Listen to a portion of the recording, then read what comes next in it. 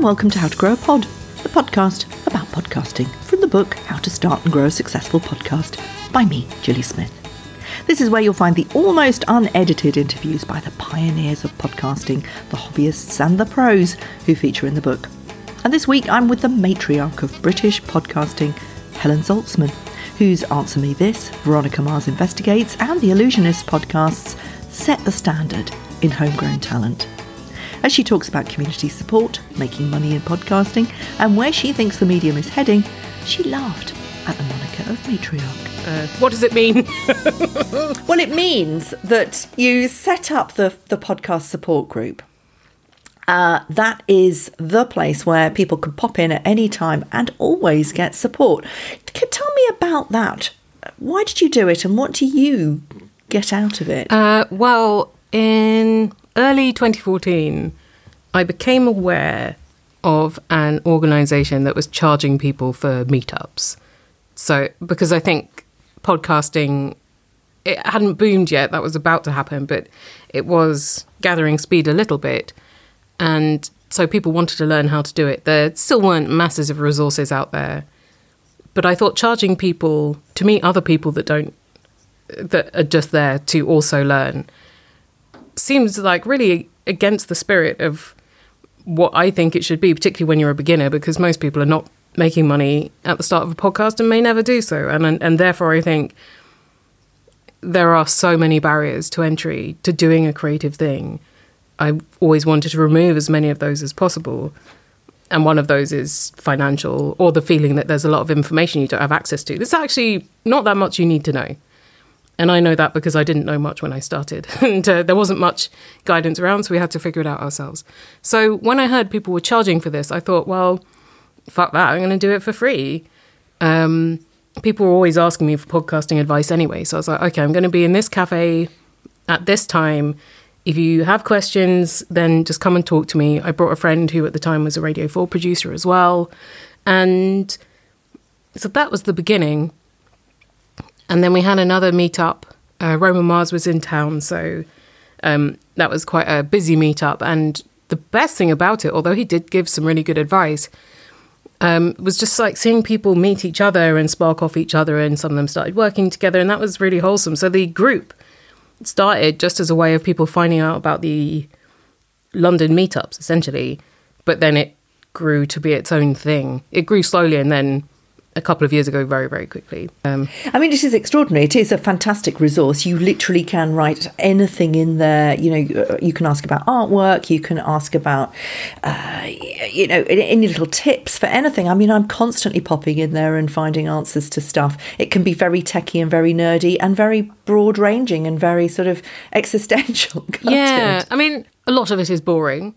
But sometimes you think, wow, I'm really glad someone voiced that thought that was on their mind, and that I got to see it. And I got to see other people thinking about that thought and contributing their own. I think the trouble is any online community that is more than, say, a few hundred people can get quite toxic quite quickly. And it's a constant battle just to keep it up boring rather than unpleasant. Yes, and you're constantly on it, aren't you? You have a team of admins who are constantly reminding us all to behave ourselves. But only for the last couple of years. I mean, before that, I was trying to do it all myself. I think my husband Martin was helping as well, but that was it. And it was rough. Yeah, I bet. But the most important thing is that, you know, it does give the spirit of podcasting. You can pop in there, you can feel that it's very helpful, it's very celebratory. It's not about making money. There's not a great deal of questions about how do we make money out of this. I mean, the Americans always do. When they wake up in the afternoon, the afternoon sessions are hilarious to compare with the nice little nerdy Brits. But it's not about being a huge success. It's not about being a superstar. It feels a very fond celebration of what podcasting seems to be. Do you still think that that's what it is? I mean, to me, I don't see the celebratory stuff. I see the back end, which is the absolute worst version of it. The stuff that doesn't even go in. I think it's fine to enter podcasting with ambition, but the ambition primarily should be to make a good show. A show that is the best version of itself and is doing something for the listener. And if you do that, then there's the possibility of making money as well. But if you're like, I want to make money, what's the quickest way to do this? This is the wrong thing for you. Or the people who are like, I want to add people to my mailing list. I just think that's an incredibly labour-intensive way to achieve that aim.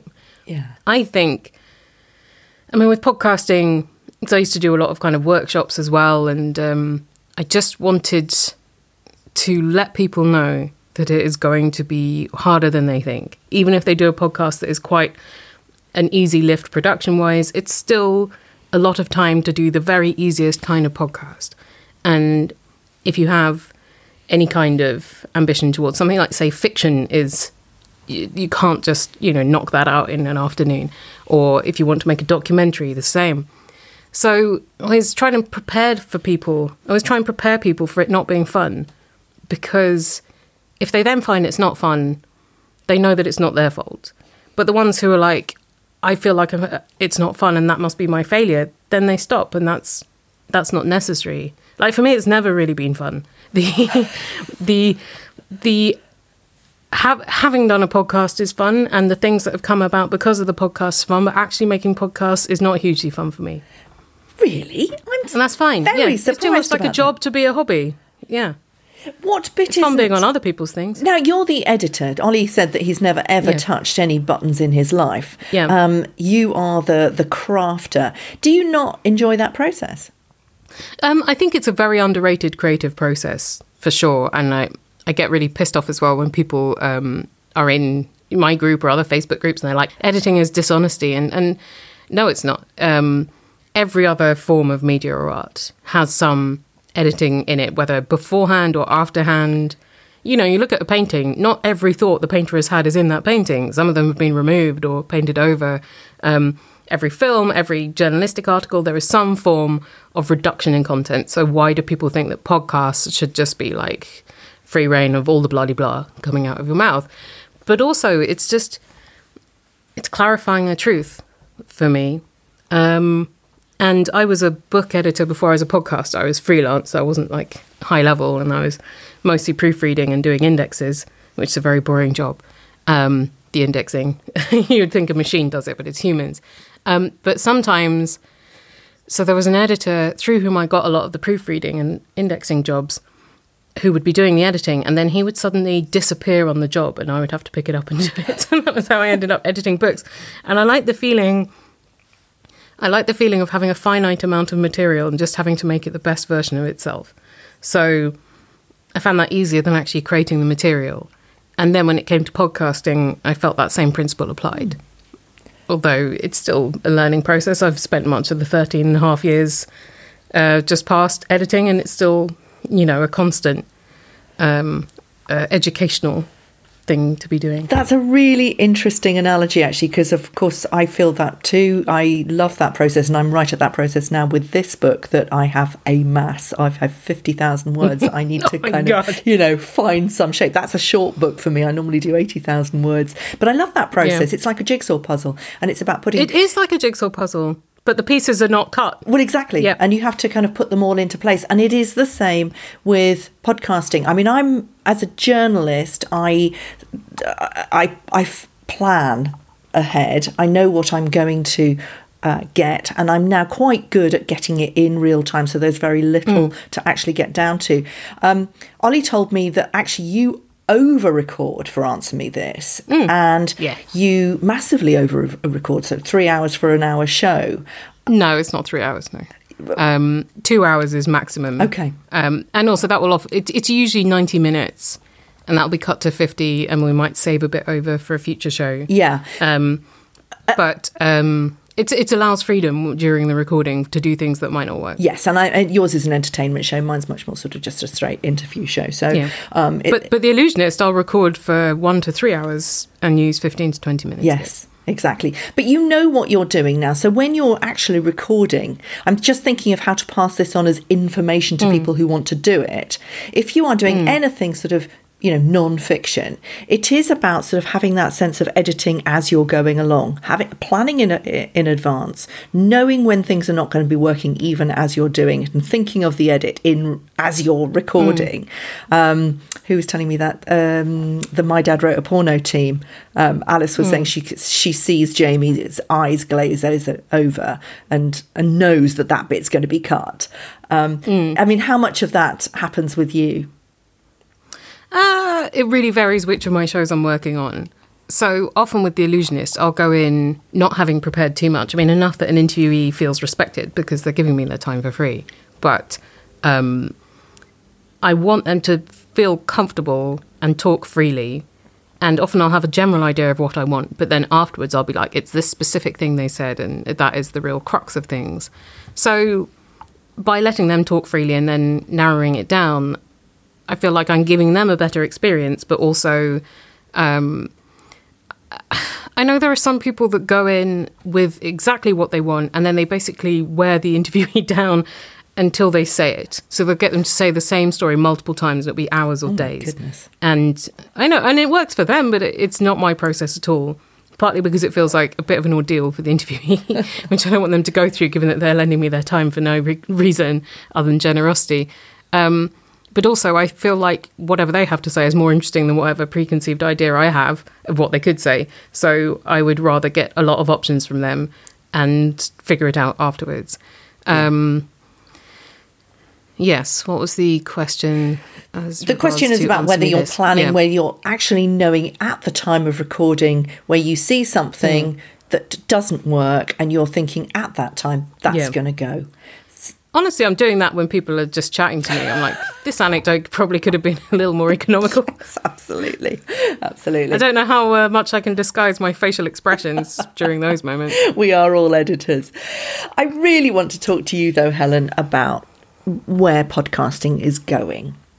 You've been there at the beginning of British podcasting. You've seen how it's developed.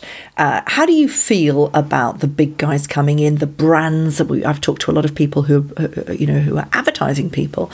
I've talked to marketeers. I've talked to all sorts of things. People who have changed the face of podcasting. How do you feel about that, and where do you think it's going? Well, so I don't think I was first in British podcasting, really. We started in 2007, and the Ricky Gervais Guardian podcast was 2005. So that set the scene for podcasts really being an enormous name with a big brand behind it. But so when we started, we were like, well, this is never going to work out for us, just two nobodies in a living room. So it's interesting that it has kind of come back to that. I feel like British podcasting is a few years behind the US at all times, partly because our radio is stronger, so more people listen to it. And you can make more of a career for yourself in radio here than in the US at the time that podcasting became big, which is why they were like, oh, screw it, I'm just going to make a podcast. I think it's also partly the entrepreneurial spirit of America, where they're like, I'm going to do a thing. Whereas I think in Britain, we're like, well, I'm not going to work unless you make me. So I think there's a lot of things at play that are cultural, but also structural. I think a big difference in podcasting the last few years has been there's a lot more competition for people's eartime now, and I think that is because of the daily news podcasts. So when the Daily started, and a lot of shows started in the wake of the Trump election, it suddenly meant that people's ears were like committed for their commute every day with just one show rather than like 5 different shows a week or thereabouts. And if they listen to more than one, then it's like, oh, okay, we have no chance really. So I think that was a major shift. News, I think before that, people like considered podcasts to be quite unattached to the time in which they were made. And in most cases, part of the appeal was that the archive would work in the present as well. So that was a shift artistically, but I think just in listener behaviour and in what companies were interested in financing. And then in the last couple of years, you've seen a lot of entrants from big pre-existing media organisations and people thereof, like Conan O'Brien has a successful podcast. It's not always the case that if you just think up a podcast and get a celebrity to front it, that it will work out. But I think a lot of celebrity-fronted ones now have been dominating the market. And maybe it's good in that it will get people in who were not listening to podcasts before, or they were like, I've never heard of it, but then this major TV channel is doing them, so maybe that's something I can comprehend. But again, it makes it harder for people like me, who are nobodies in a living room, to reach people's ears, because it's harder just to find people and get in their eye line, so that they then are like, okay, I'll try that. Well, possibly not you and Ollie, because Ricky Gervais was brought in to front a podcast, and that's different to Ricky Gervais wanting to do a podcast. It was The Guardian saying, let's do it. And you and Ollie kind of went, that's interesting, let's do that too. No one was going to ask us. Well, exactly. Like, why would you? Exactly. So that entrepreneurial spirit that you talk about came from you. It wasn't Ricky Gervais. I think that came from Ollie, because I'm very lazy. No, I'm not saying Ricky Gervais was entrepreneurial at all. So I'm just saying that I think that you and Ollie, I know this, Ollie has told us the story of how he kind of got you on board, but, that entrepreneurial, that kind of punky DIY, I can do this, let's have a go, let's bring the kind of the festival spirit, the fringe festival spirit at that, to kind of podcasting. Why not? Let's give it a go. And that really did start with you too. Lots of people then came on board, thought, well, we can do that too, because there was nobody else at that time doing it in Britain. I think there were, but Ollie has a very marketing shaped mind, or at least he did back in 2007. So I think that was the crucial difference. There were other people definitely doing it, because we were like, oh, look at them, that's cool. Yeah. I didn't listen to podcasts yet at the time, by the way. Yeah. I had not listened to them. Yeah. I didn't have an iPod until I had already been... My brother gave me one in return for babysitting his child when I'd already been podcasting for like a year. So that's when I started listening to podcasts. Yeah. But I think... So the way that Ollie probably put it to you is... I think about how to make something popular, and then I think about how to make something good, which wouldn't be my instinct. I think actually it's the wrong instinct in podcasting. I think you make it good, then popular, or people are just like, that's a piece of shit. Yeah. Why waste my time? But I was making it good and he was making it popular, or at least good at the time. Like when we listen back now, we're just truly horrified by the early output is so bad. But I think that the point is, how do you get an audience? And that was the question back then, and it is still the question now. Are the answers the same now with all the people? I mean, so for instance, when I started doing the Delicious podcast, there were very few food podcasts around, and it was good, and it was, it was attached to a big Delicious food magazine, which had a good rep and certainly a readership, although the readership was older and they weren't listening to podcasts. So we were bringing in a younger audience. But as soon as Jessie Ware started Table Manners, we were knocked off the top spot and were never seen again. Ouch. Yeah, I mean, it's fine. But the point is that celebrity will always win out, and that kind of that taking over, that sort of, gentle sort of, well, it's not even a gentle, it's an overwhelming assault, isn't it, by the celebs into that space, driven possibly by the brands, because that's where they know the money is coming from. Is how do you get an audience when the place is being dominated by celebrities? Well, I don't think celebrities do always win, though. I remember Spotify a couple of years ago paid Amy Schumer, $1 million to do a podcast for them, and nobody listened to it. Or there have been some really high-profile companies have made where sometimes it'll be a format that a successful indie show does, but they'll put a celebrity fronting it, and it doesn't really do any business. So it's not necessarily, get a celebrity, you've got it made. And I think a lot of people listen to the podcast that hadn't heard of Jessie Ware. So... Yes, no, Jessie Ware's a fantastic example of somebody, and again, she comes from that TV background. She had that sensibility. She knew what she was doing. All the people I've talked to, my dad wrote porno, they all come from that media sensibility. Ollie did too. There's something about the people who come from a storytelling background. They know how to pitch it. They know how the media works. Yeah. And that applied to podcasting really does tick the box. Well, the other thing is you've got to pitch it to the listener every single time. Basically. So you have to demonstrate to the listener why it will be a good use of their time, because they have so much other internet to be entertained by. So why would they stay if not? So maybe there's something of that. I think in the case of something like Jessie Ware, it's a different kind of leverage as well to get coverage in old media, and old media does still make a difference in getting podcast listeners. But it doesn't necessarily translate if a show is made by the old media. Like my brother made a podcast for years for The Times, because they thought, oh, it will get us more subscribers. It didn't. It got the podcast subscribers, and they don't translate to newspaper subscribers, and vice versa in a lot of cases. The storytellers, the media sensibility is very much in Spotify, Luminary, all the places that are dominating the podcast stage. I wouldn't say that Luminary is. Tell me about Patreon, though. Tell me about creators getting money, how that can grow. I love Ollie's beer money. He told us a great story about that. Matt Hill told us about sponsorship in kind. There's all sorts of ways of scratching each other's backs. What about the possibility of podcasters making money for small podcasts? Yeah, well, we monetised our back catalogue fairly early on, as Ollie probably told you. And the thing is, listeners have hitherto been quite generous because they're like, yeah, I had free entertainment. If they paid us, I don't know, 20p for every episode they'd ever listened to, if all of the listeners did that, or even 10% did, we would be very rich. And I think when you put it in those terms, people are like, yeah, that wouldn't be that much. Paying people like £5 a year wouldn't be that much. But cumulatively, it would be a lot. With Radiotopia, my show, The Illusionist, started because people were willing to put money into a Kickstarter to demonstrate that they wanted it. And Radiotopia is still listener supported. We have annual funding drives. And there's usually like some kind of rewards they can have, but most of them just want to translate their emotions into money. And I was very uncomfortable asking them to do that the first time because I was like, well, no one's making me make a free podcast.